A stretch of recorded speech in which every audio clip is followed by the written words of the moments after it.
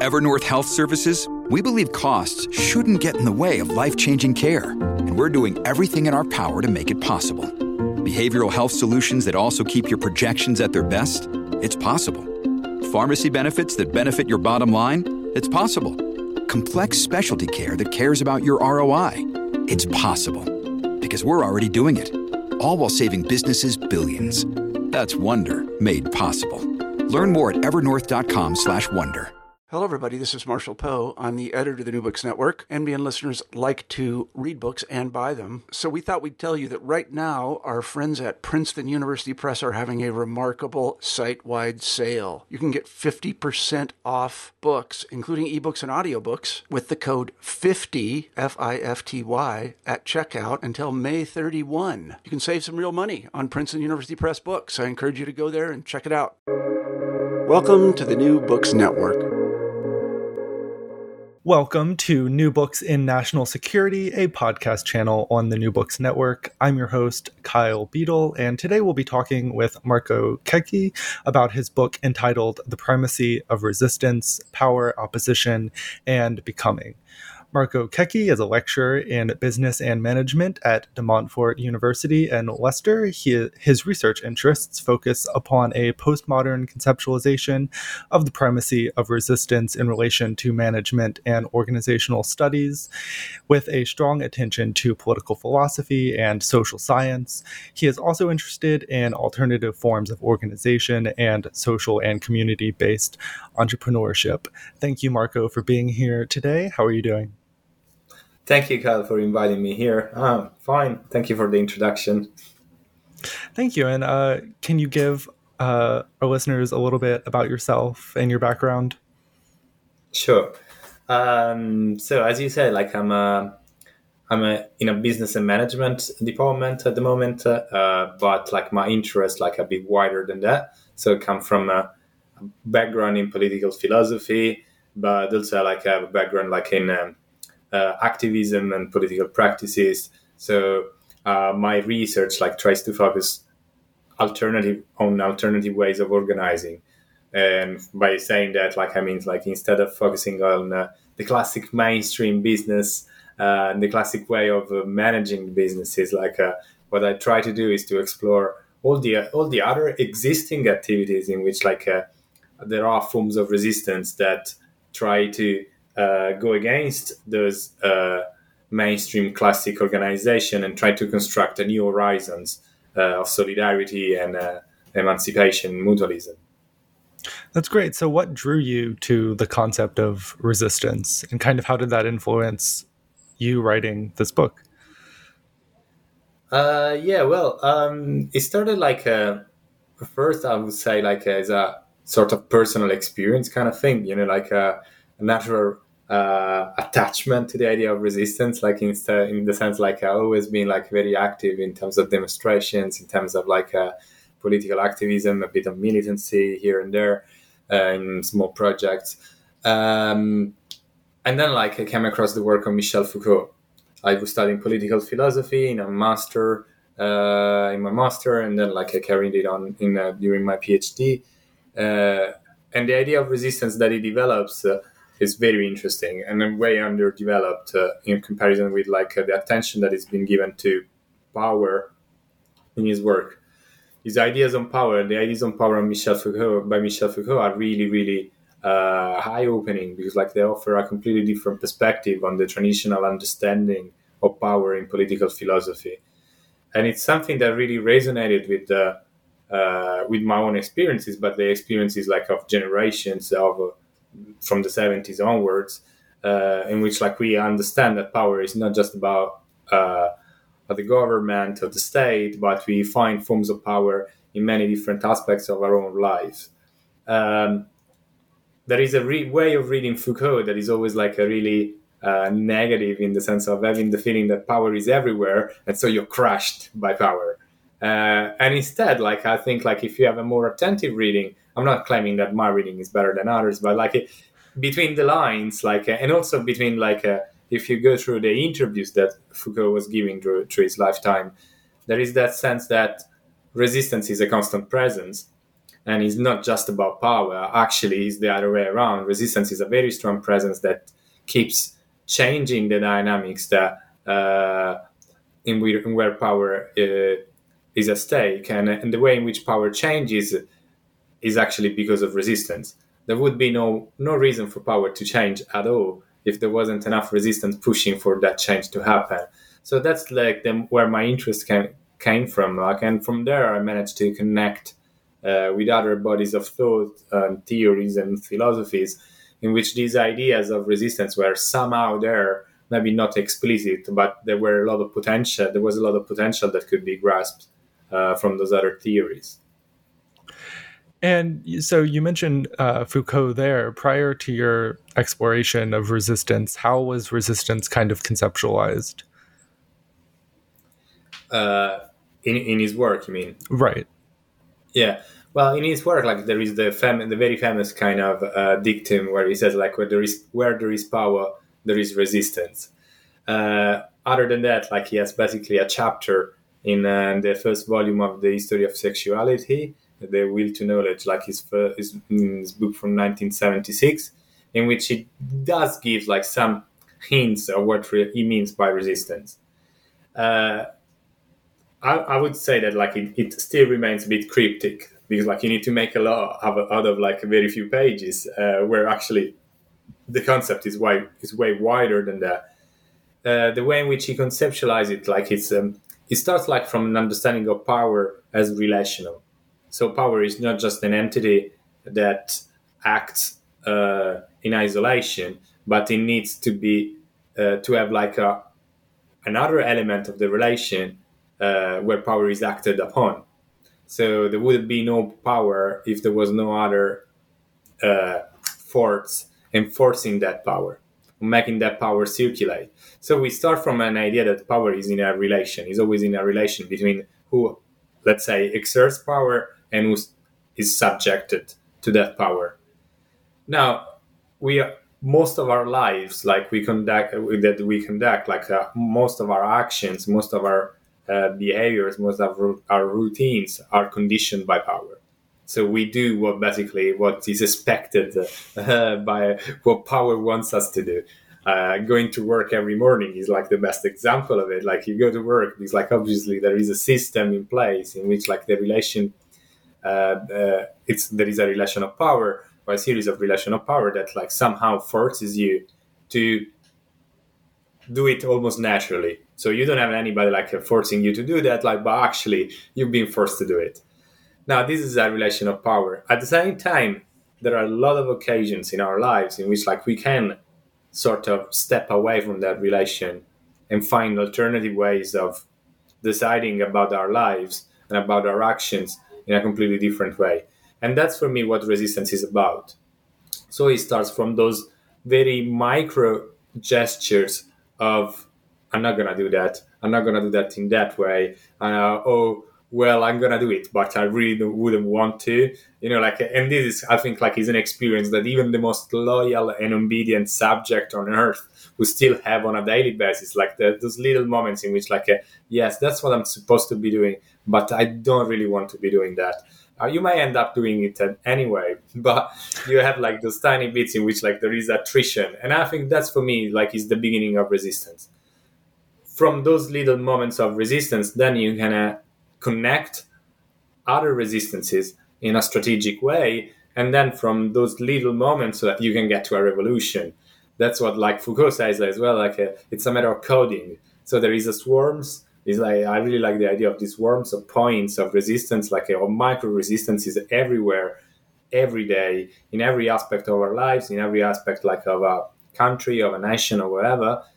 And then those little experiences of resistance can actually get together, coordinate themselves, and get into a proper strategy that can change things in a macro way. Sometimes it happens. We've seen it in history. We see it in history all the time. Even like in times like with the COVID, right? Like where everybody thought like that we've been locked down, so there is no space for resistance. And we saw resistance flourishing everywhere. We saw in Black Lives Matter how beautifully they managed to take the streets like for many days and bring something completely different to the ordinary routine and stability of power. Right. And you try to make the argument, too, that resistance isn't always a response to power. Is that correct? Yeah. Yeah, I think this is the way in which possibly my reading of resistance differs a bit from traditional understanding of resistance. Normally, we have a conception in which power is always there. Power is always there, and so what resistance can do is just react to that. And this is a perception that to me is politically problematic, because it let us appreciate how it's difficult to fight power, but it doesn't let us appreciate how many resistance pop up anyway everywhere. So despite all the odds, a resistance is always there. And you're always gonna be surprised. I gave the example of Black Lives Matter, but you can come up with million examples on a daily basis. There's always cases of oh really, is that happening? Where does it come from? And so I think we should invert the first from a strategic perspective, but also from a logical and conceptual perspective. We should invert the aspect in which we place power first and then resistance as a reaction.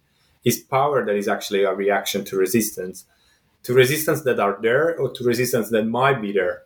So to put it in another way, if somebody is forcing you to do something, it's because you naturally wouldn't do it yourself. I mean, if it's something that you would do anyway, there wouldn't be any need for any form of power that obliges you to get to do that.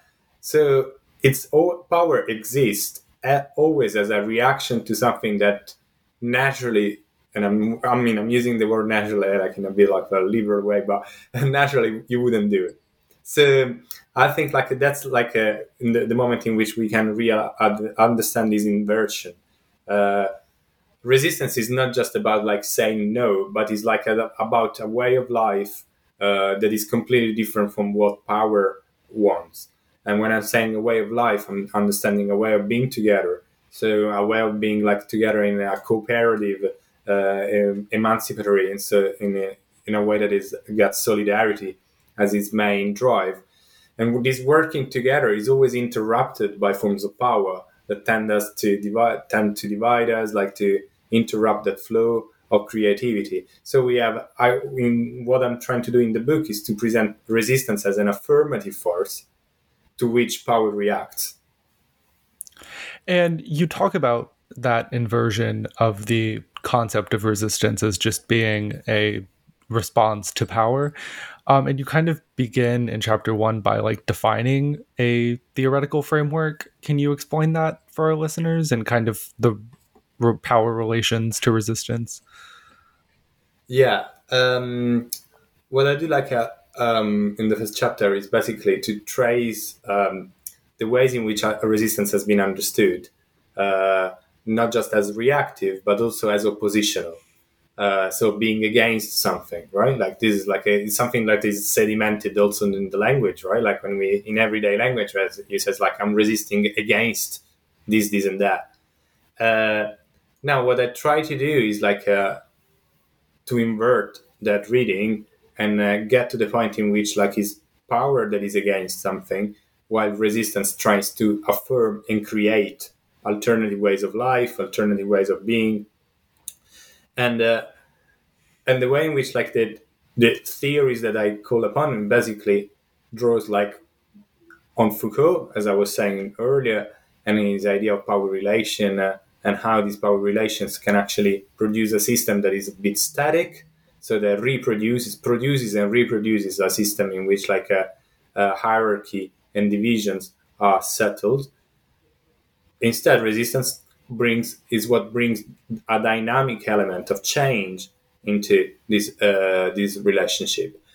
Now, it's not just Foucault, obviously, but it's in particular is the reading of Foucault that is given by Gilles Deleuze.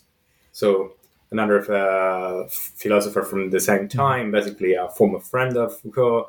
Then they split apart, and in my opinion, I think there is a sort of reconnection after the death of Foucault, especially in the lectures that Deleuze gives on Foucault in 1996, in 1995 and 1996, that are being recently transcribed and published by Purdue University, a group of Purdue University.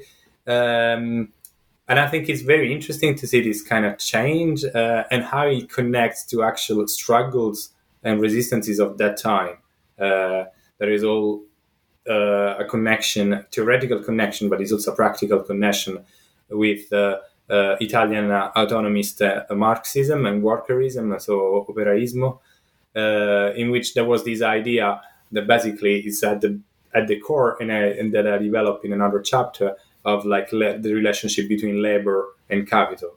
So this is like more or less the theoretical framework where all this notion of resistance as first comes from. Yeah, and you begin to talk about those closures that happen that kind of block resistance from being this primary means. And could you explain how the developments of like the Enlightenment in the 16th and 17th century kind of impede upon that affirmation? Yeah. I basically devote the first part of the book like to these ideas of these historical conceptual closures, like the idea in which I think the idea of resistance as first, the primacy of resistance was actually there, and then somehow it gets blocked. It's got like lots of potential, and then that potential is transformed into something else that actually goes into the opposite direction. So this is my understanding of closure. And in particular, I think on the idea of contractualism. So those political philosophers that then eventually will find also in the Enlightenment that placed basically the state of nature as something that comes before the actual civil power. Now, this is like something that like any student of philosophy, political philosophy, I believe is very familiar with. So like figures like Thomas Hobbes, John Locke, and then like you have also like more contemporary kind of versions of these, like John Rawls. So all this liberal thought in which like we have a state of nature that is like disorder, anarchy, chaotic, like it's basically a place where nobody wants to be, especially like if you take Hobbes' version in which like you have this war of all against all. So like it's just like a disaster, like that everybody wants to escape, and in order to escape that, like you're willing to give up part of your freedom and go underneath like civil power. So basically, this is the liberal idea of like passing from a state of nature to power.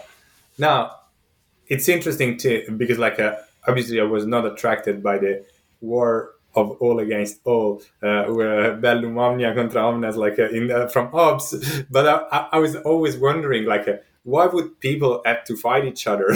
When why is that so natural to think that human nature is at the level that, like, if there was no restraint, so if there was nobody controlling us, we would kill each other? Is that really natural? And by posing this question, and I actually found an historical antecedent of this kind of thinking, that is like this possibly minor thinker from the 16th century, Etienne de la Boétie. It's like this French man that basically published only this work, like, and I think he was 18 when he wrote it, but actually became really popular over the centuries, and is this discourse on voluntary servitude, in which basically it says something similar. Like, it says like there is a state of nature, and then there is actual power. But for him, the state of nature is not that dramatic, like as Hobbes would want it, but it's actually a very beautiful place. So a place in which like there is cooperation, there is mutualism. It says something very interesting that it gets a bit lost in the English translation, but it doesn't say that we are free in nature as per se, but it says like we are free because we are all companions, we are all comrades. So as we are all comrades that can help each other, that's where our freedom comes from. And it's very beautiful because like it does like all these very kind of imaginative ways of depicting this solidarity, in which, like he says, nature gave us like different talents so that we could help each other. It was actually a way for developing like a mutual kind of support to each other. And I found that idea is like as an idea that in which what I call resistance, so a kind of life that is like again without power, comes actually before the actual coming to be a power, and he calls power a misfortune. I really like that idea. It's like at some point there is the misfortune, this accident, power happens, and then society is completely changed, and we lose our nature.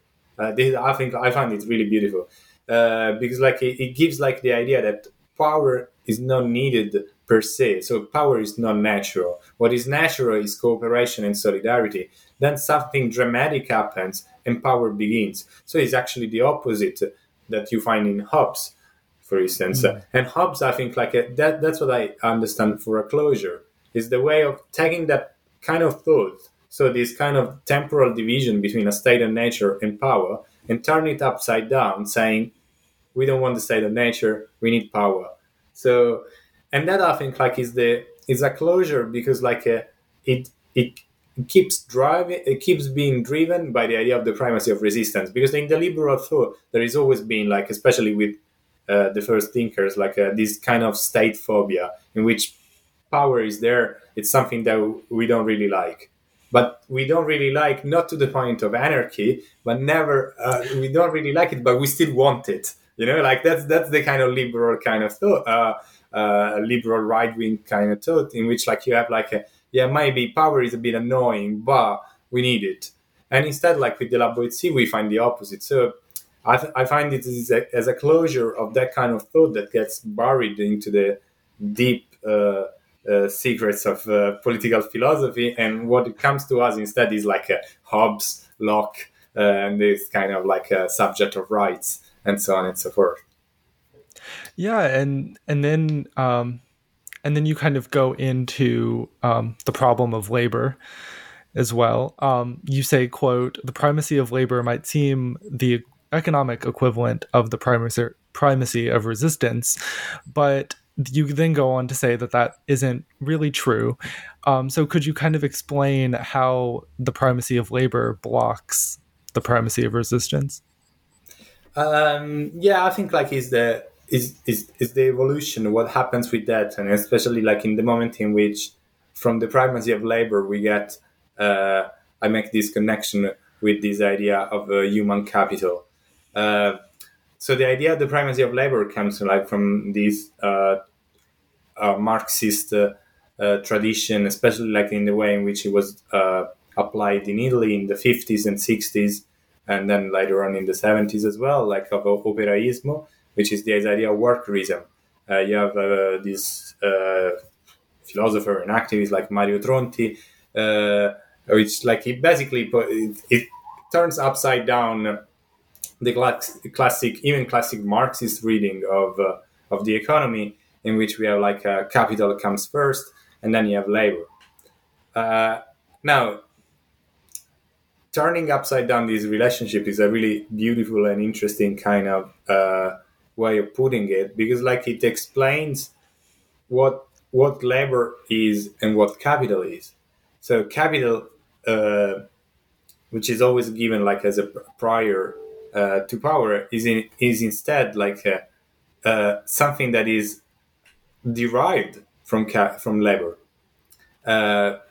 If we understand capital basically as the accumulation of profits, those profits is basically dead labor. So it's that portion of surplus labor that is extracted from the labor process, and it becomes a portion of capital. So there is this relationship in which labor actually constitutes capital in the first place, but also there is the level of in which labor becomes a form of resistance. So when organized labor and worker struggles push capital to invent other ways of development. And for instance, like you can think of any technological advancement, like obviously technology is always like presented as this beautiful neutral kind of progress, but instead very often are ways in which capital tries to exploit workers and extract profit and surplus value by protecting itself from worker struggle. So, for instance, like I don't know, you can think of any kind of technology of today, even AI, right? Like it's a way of like having capital being run by itself by algorithms, so that like there is no way that workers can actually stop that production. So in a way, you can see that like they had to find a way of protecting themselves, like in order to suppress worker struggles. So this is like the idea that you find in the operaista kind of thinking, and that's where the primacy of labor comes from. But at the same time, the primacy of labor is not just about labor. That's why I'm saying like it's not just the economic equivalent of the primacy of resistance, because it's much more than that. When you come to define labor in that way, so in the moment that labor is liberated by the relationship with capital, what you appreciate is labor corresponds like to all the potentialities of human action. And in that sense, like you have this opening up like of the concept of labor. Once it's liberated from actual capitalist production, you have like other ways of being creative and using your own potential to create other stuff, like other things. And this is like very similar though. And then that's where I get to the closure, the other historical closure, paradoxically, to the idea of human capital, in which basically everything we do as an individual can be turned into our own capital.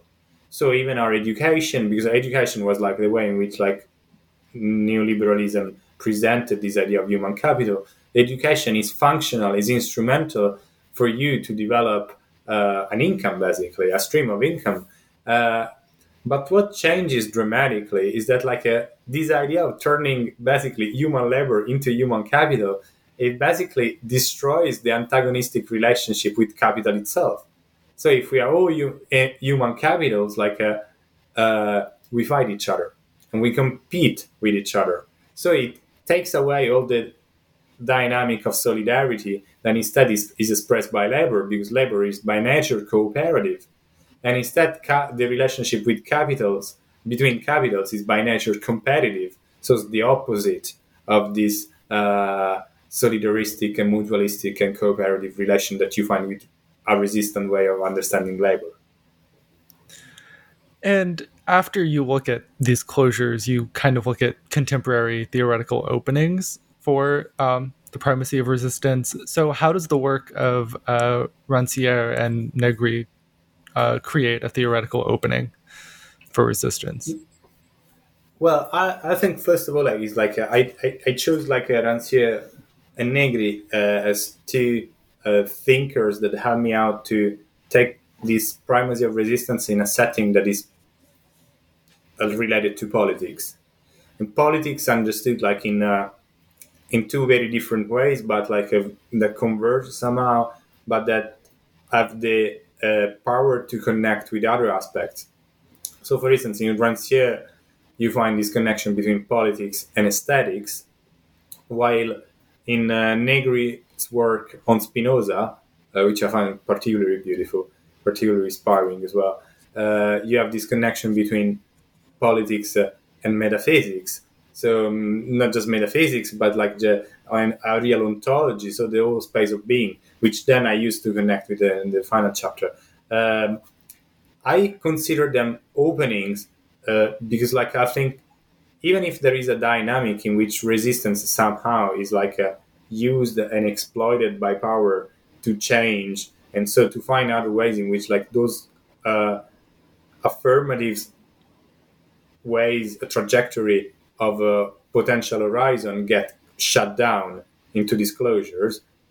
We don't have closures yet on these kind of aspects. Like so, when we're talking about politics from those perspectives, from the perspective of aesthetics and from the perspective of metaphysics, like we still have the potential to extract from these trajectories of theoretical trajectories, conceptual trajectories, a lot of strength that can be used in our understanding of resistance and in our understanding of how practices contemporary practices can be informed by this idea.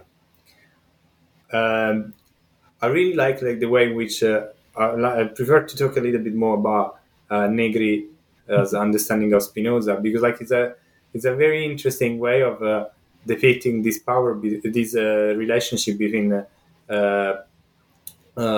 within power between potestas and potentia, in which basically potestas is this idea in which power is presented as static.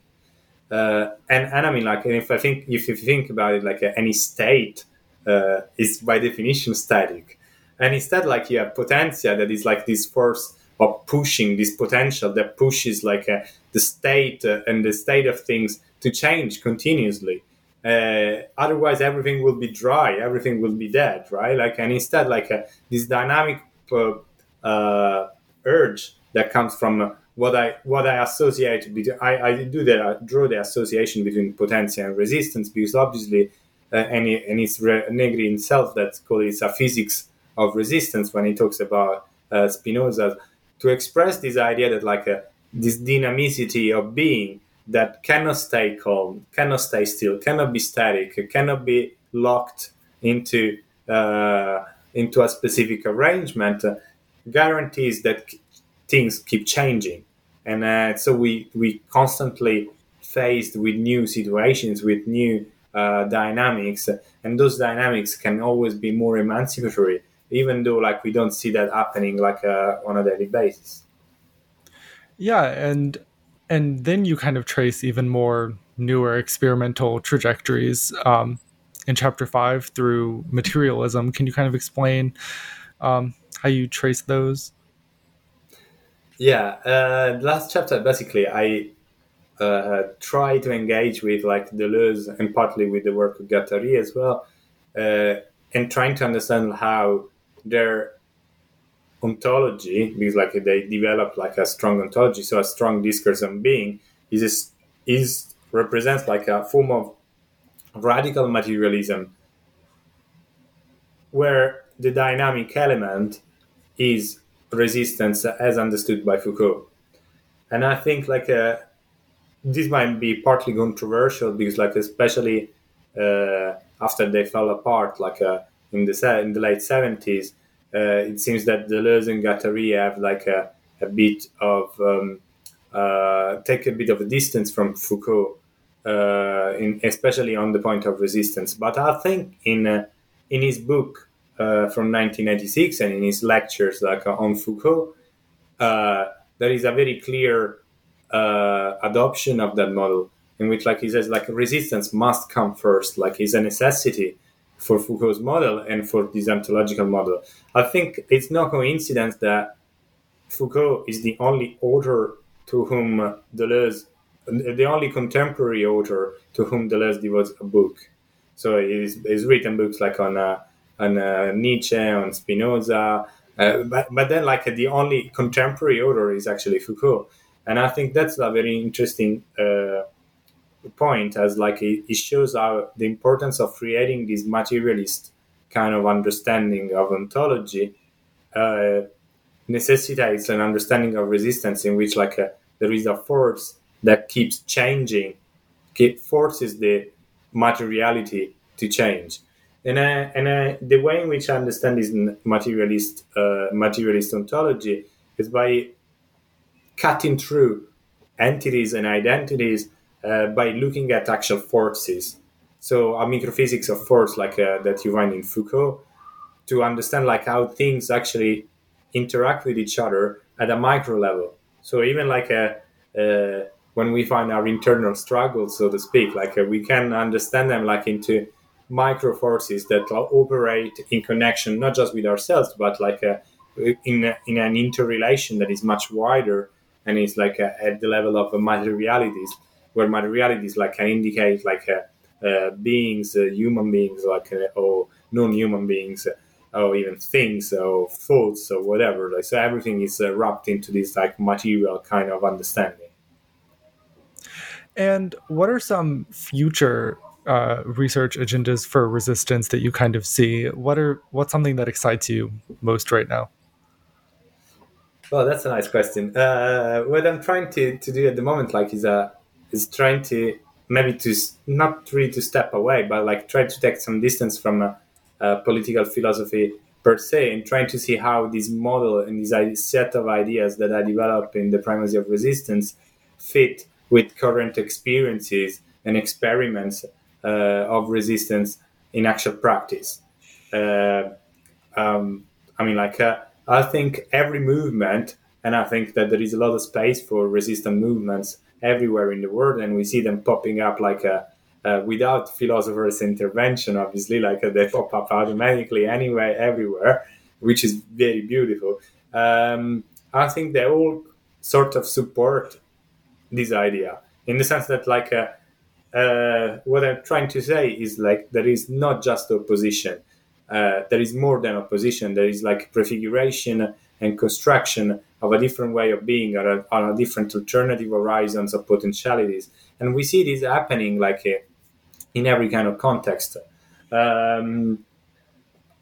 I've been doing, for instance, like lately, like that is connected also like with COVID, is trying to look at experiments with social clinics, which are basically a different way of doing healthcare, especially in a moment in which healthcare is become like a very hot topic that is for continuous attempts of privatization or full privatization in other countries, also the interest of the big pharma and industries and so on, and instead having ways in which like we can create more solidaristic ways of understanding healthcare. I think it's a way of showing how this primacy of resistance doesn't necessarily go against the model, but beyond going against the model, it creates an alternative model where the affirmation of a potentiality is happening in practice. Well, Marco, I think we've taken up a lot of your time today, so I have one final question. Where are you off to next? What are you working on now? Well, as I was saying, like I'm working like on a number of projects, like in which I try to see resistance in practice, like how this resistance is happening. So I've been doing some work on social clinics. I've been following the really interesting case of a group of activists that have occupied a hospital in Italy, which I found really interesting because like it's really unusual to think like of a hospital as like a contested space, but it's beautiful when it becomes an actual contested space. And what I've been doing in the recent past is also with a chapter in a book that is about to be published next year, is about recuperated factories. So examples of factories that have been shut down and the workers decide to occupy them and restart production.